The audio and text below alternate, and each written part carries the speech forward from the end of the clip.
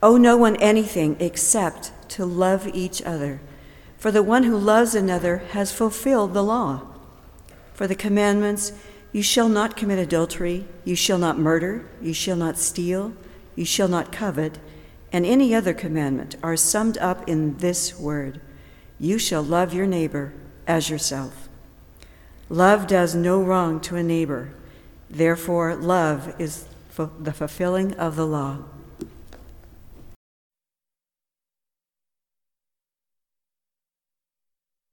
Thank you, Peggy. Good morning.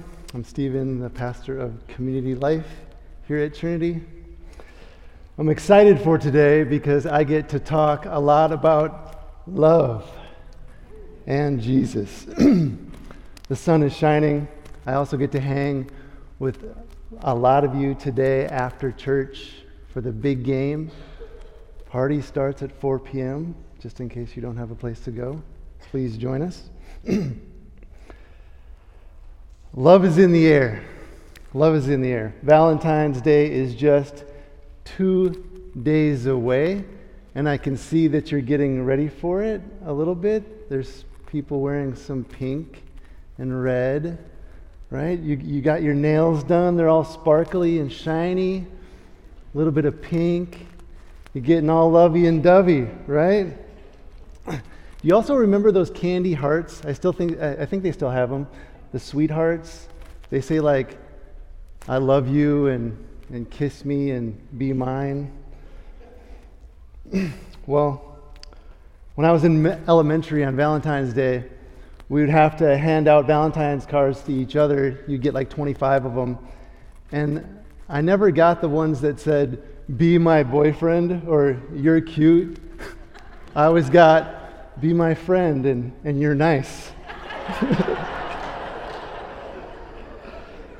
Yeah, I'm still hurt from that. According to a CBS News article 3 days ago, Americans expected to spend $26 billion for Valentine's Day. $26 billion. On average per person, we will spend about $200 for our loved ones. And the top gifts: candy, flowers, an evening out, and jewelry. Some of you ladies are thinking, get me that jewelry? It is evident that we love spending our time and money on those who are closest to us, those whom we love. But let me ask you this question. How are we doing at spending our time and money on those who are in need, those who are not so close to us? How are you doing at loving your neighbor as Jesus would want you to love your neighbor? Pray with me.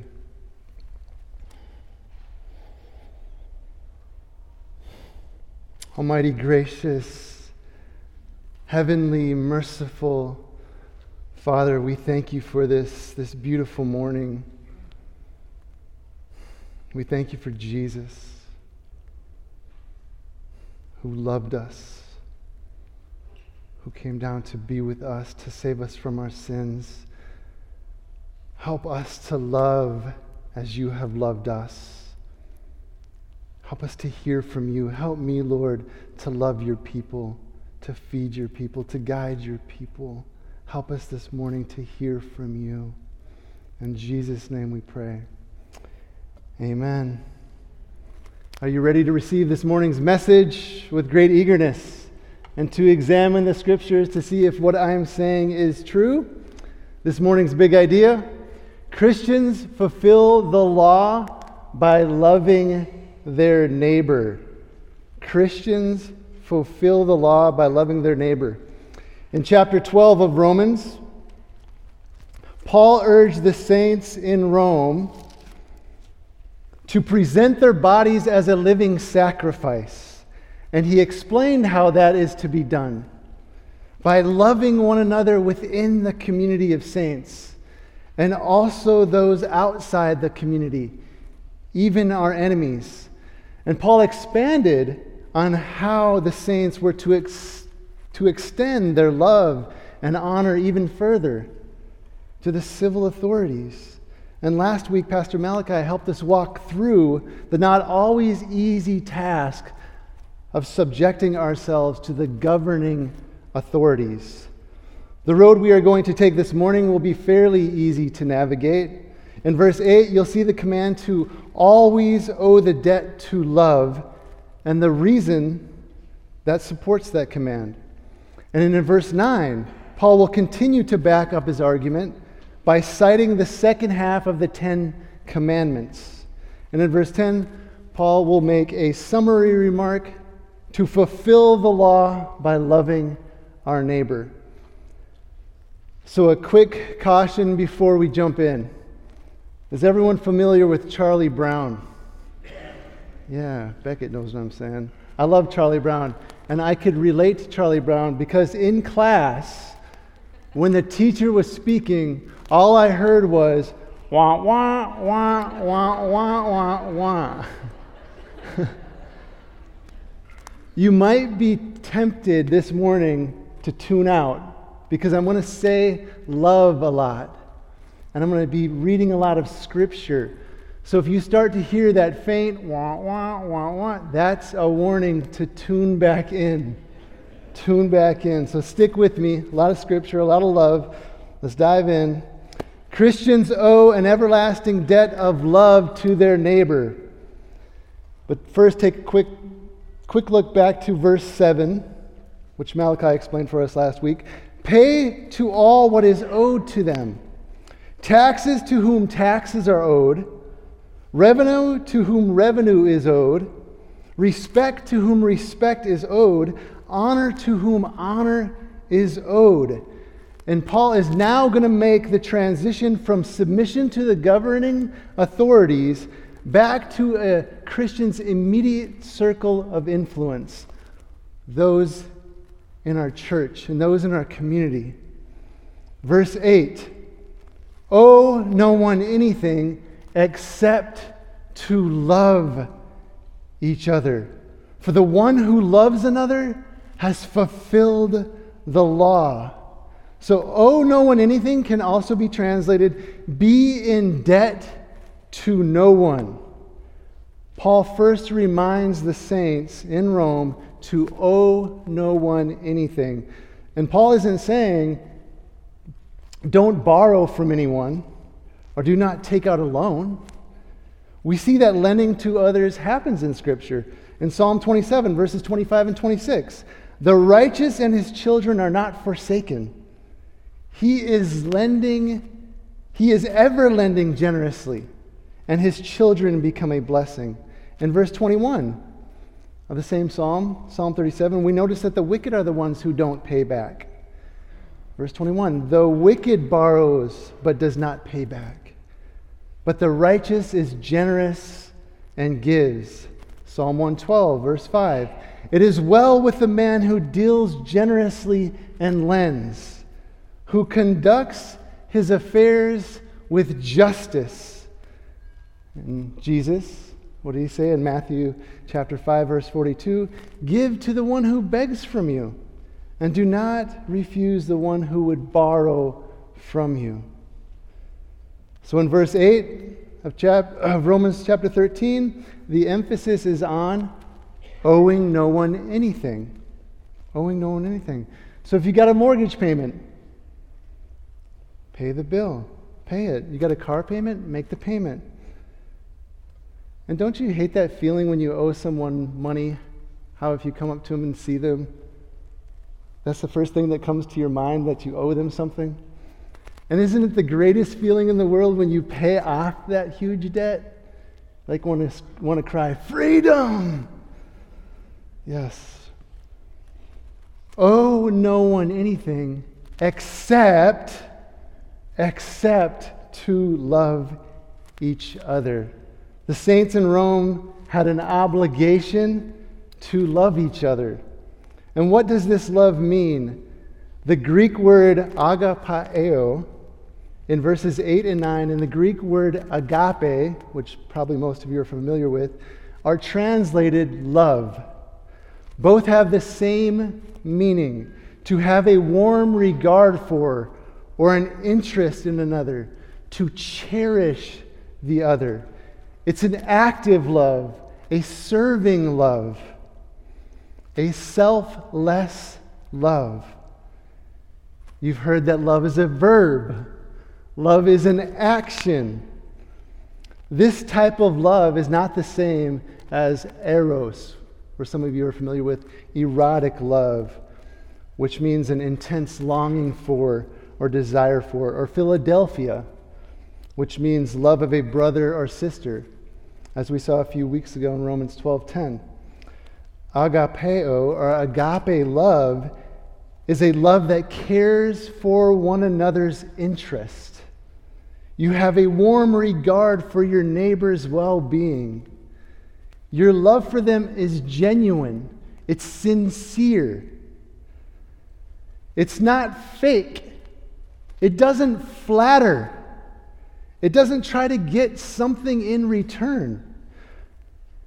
And most of us are familiar with that great love chapter, 1 Corinthians 13. If you want, turn there with me. It's a beautiful chapter. 1 Corinthians 13.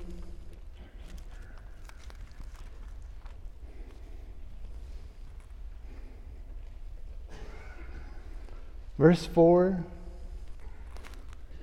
Love is patient and kind. Love does not envy or boast. It is not arrogant or rude.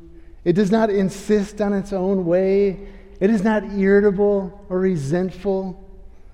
It does not rejoice at wrongdoing, but rejoices with the truth. Love bears all things, believes all things, hopes all things, endures all things. In the beginning of verse 8, love never ends. And in verse 13 of that same chapter, so now faith, hope, and love abide. These three, but the greatest of these is love. This obligation to love one another, as Paul is describing, shouldn't surprise us, right? We saw in chapter 12, verse 1 of Romans, that the saints in Rome were to present their bodies as a living sacrifice, holy and acceptable to God, which was their spiritual worship. By the grace God gave them, their love was to be genuine. In verse 9 of chapter 12, they were to have a familial love for one another. They were to outdo one another in showing honor. They were called to bless and not curse, to overcome evil with good. And by loving in this way, they were fulfilling the law. And like the saints in Rome, we are called to move towards our neighbors with Christ-like love. And we are not only called to love the saints, each of us, but also we're also supposed to love those who don't trust in Jesus as their Lord and Savior. And the more we pay off this never-ending debt of love, the richer we are in our hearts. Our hearts become softer. Our minds are more in tune to be sympathetic towards the needs of our neighbors. Our arms and hands are stretched out, ready and willing to love one another and our neighbors. So what did this neighbor love look like in the early church? I'm going to take us back to the 4th century, somewhere around 360. The emperor of Rome, Julian the Apostate, wrote a letter to a Galilean priest, a high priest, Arsacius. Quote, this is Julian. For it is disgraceful that when no Jew ever has to beg, and the impious Galileans, by the way, that's not a nice remark. That means like irreverent or disrespectful Christians. When these impious Galileans support not only their own poor, but ours as well. All men see that our people lack aid from us. Unquote. Julian the Apostate didn't care for Christians because they didn't bow down to the many gods in Rome. They bowed down to one God, Jesus. Historian Justo Gonzalez writes, quote, "While rejecting Christianity, Julian had actually learned a great deal from it," unquote. Even though Julian mocked Christians and the teachings of Jesus, he couldn't deny what his eyes saw. That the Christians not only cared for and loved other Christians, but they loved the pagans of Rome. They loved their pagan neighbors. For the one who loves another has fulfilled the law. You recall in Matthew chapter 22, where the lawyer asked Jesus a question to test him. Matthew 22, verses 36 through 40. The lawyer says, "Teacher, which is the great commandment in the law?" And Jesus said to him, "You shall love the Lord your God with all your heart, and with all your soul, and with all your mind. This is the first and great commandment. And a second is like it. You shall love your neighbor as yourself. On these two commandments depend all the law and the prophets." We love God with all our heart, and then we are able to love our neighbor. For those of us who trust in Jesus as our Lord and Savior, He has given us His Spirit. It's through the indwelling power of His Spirit that we are able to love our neighbor and therefore fulfill the law. Paul said that we can't even pray as we ought unless the Spirit Himself intercedes for us. And I like this illustration from Tony Merida. He has this deep voice, kind of like Malachi. The law is like the train tracks, and the Spirit like the engine. Unquote. Love needs the law for direction and guidance. And the law needs love for its fulfillment. So what law are Christians supposed to fulfill? How is love the fulfillment of the law? Paul tells us, loving your neighbor as yourself summarizes the law. Verse 9, "For the commandments, you shall not commit adultery, you shall not murder, you shall not steal, you shall not covet, and any other commandment are summed up in this word. You shall love your neighbor as yourself."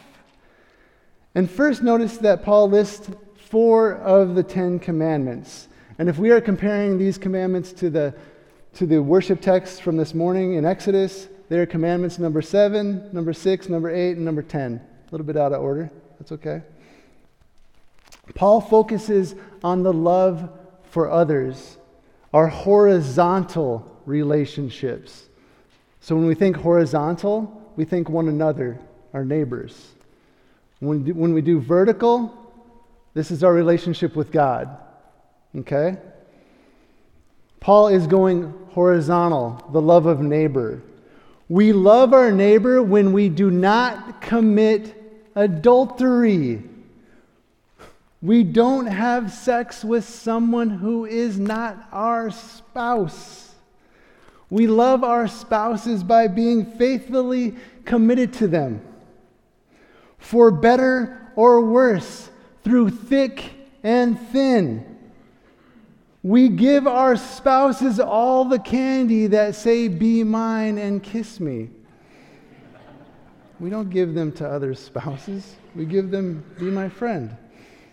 Christians love their neighbor when they do not murder or hate others in their hearts. We protect the lives of our neighbors. We value life because Jesus valued life. We value the lives of unborn babies from the very moment of conception. We go out of our way to provide a safe environment for our children and our neighbors so that they may fear God and learn to follow Jesus. We love our neighbor when we do not steal We don't steal time from our workplaces or lie on our taxes. We return the tool that we borrowed from our neighbor 3 years ago. And if we lost or broke it, we buy them an upgraded tool. That's what I'm saying. We love our neighbor when we do not covet or long for or desire to have what is rightfully our neighbor's. If someone has more hair than you, don't covet their hair. Praise God for giving them strong hair follicles. Don't covet someone's house or car or possessions. Don't get mad at them for having more things than you do. We'll all end up bitter and angry in our hearts if we covet the belongings of others. Be content with the gifts that God has given you. Trust that He is for you and not against you. Why? Why should we be doing this? And how do we do this? Because these commandments are summed up in this word. You shall love your neighbor as yourself. Paul sums it up by citing Leviticus chapter 19. In Leviticus 19, verses 9 through 18, the Lord speaks to Moses and instructs him to teach the congregation how they are to treat their neighbor. And verse 18 of Leviticus 19 sums it all up. But you shall love your neighbor as yourself. I am the Lord. And we know that Jesus came not to abolish the law, but to what? Fulfill it. We obey the law because Jesus obeyed the law. Love protects and preserves. If your heart is filled with the love of God, you will not want to injure your neighbor. You'll want to lift them up, help them succeed. So that should beg the question, who is my neighbor? Turn with me to the Gospel of Luke. It's a long parable, the parable of the Good Samaritan. Luke is in the New Testament. Matthew, Mark, Luke, and John. Luke. Not Luke Hutchinson. Gospel of Luke, or Luke Cipher. Luke chapter 10, verses 25 through 37.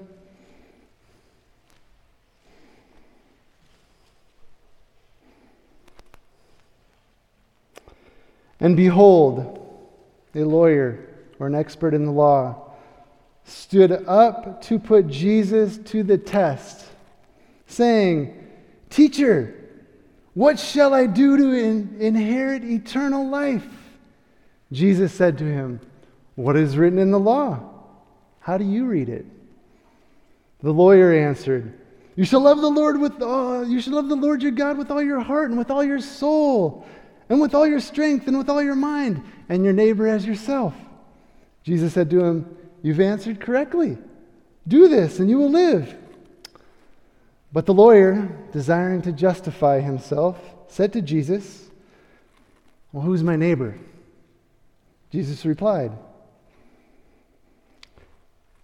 A man was going down from Jerusalem to Jericho, and he fell among robbers, who stripped him and beat him and departed, leaving him half dead. Now by chance, a priest, a preacher, maybe a Baptist preacher, was going down that road, and when he saw him, he passed by on the other side.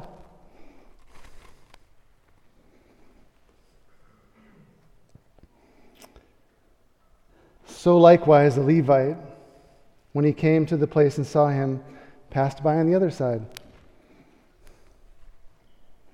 But a Samaritan, a half-breed, despised by Jews, someone who was not seen as following the law of God, a Samaritan, a traitor of the law, as he journeyed, came to where he was, and when he saw him, he had compassion. He went to him and bound up his wounds, pouring on oil and wine. Then he set him on his own animal and brought him to an inn and took care of him. And the next day, he took out 2 denarii, 2 days' wages. 2 days' wages. When was the last time we spent 2 days' wages on a random stranger in need? And gave them to the innkeeper, saying, take care of him, and whatever you spend, here's my credit card. It's got a big limit. Here's my credit card. I will repay you when I come back. I'll take care of the bill.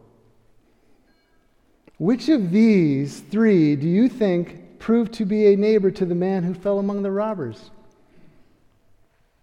The lawyer said, the one who showed him mercy.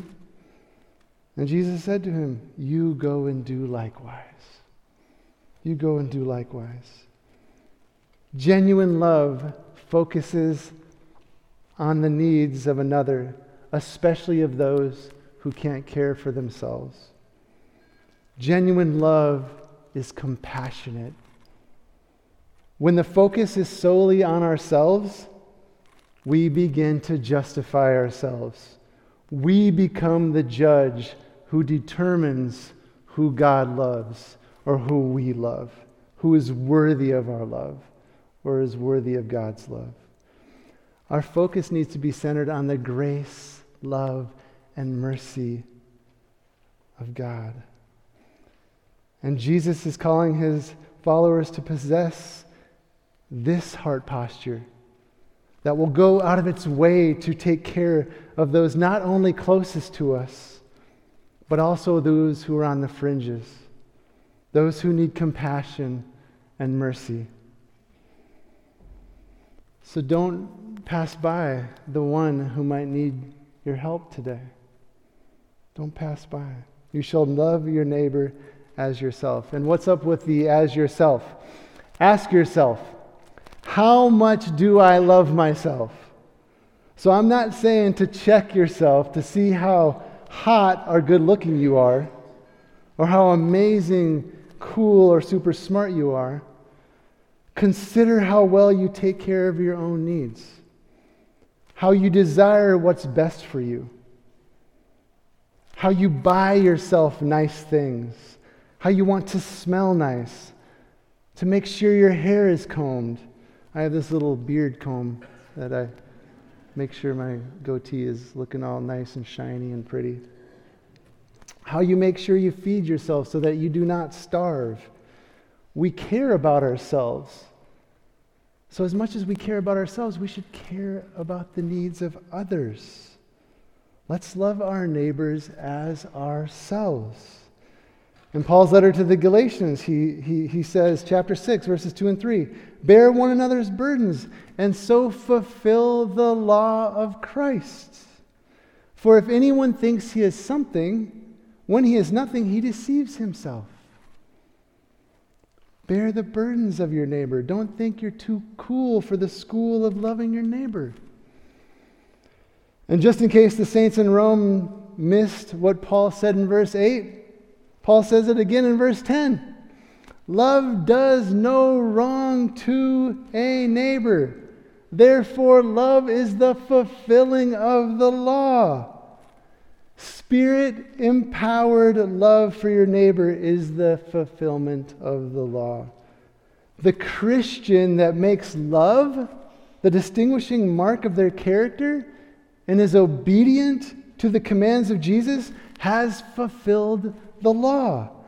Love does no wrong to a neighbor.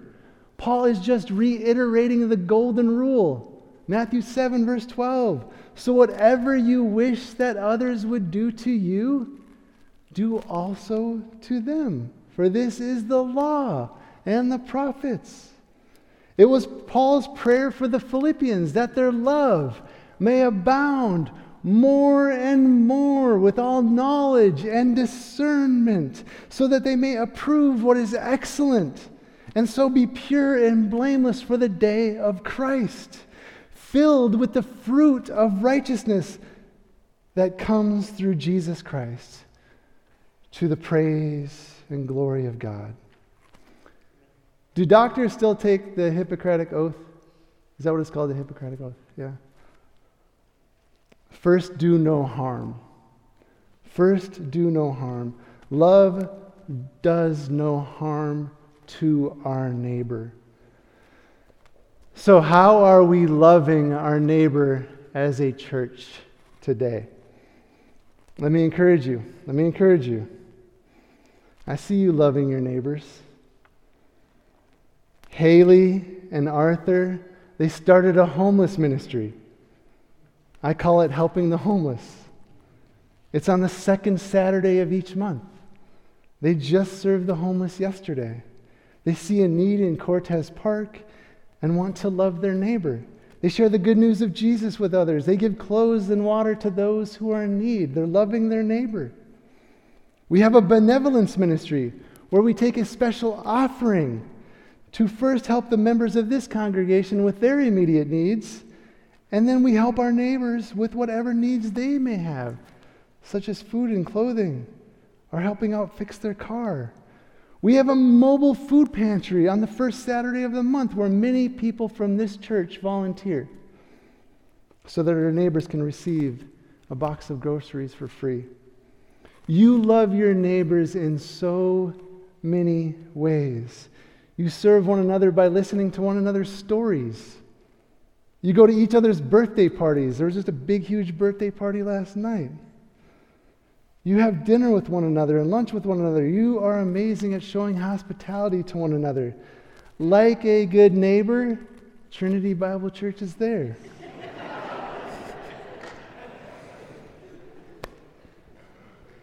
So think of all the money that we are going to spend the next few days showing each other how much we love those closest to us.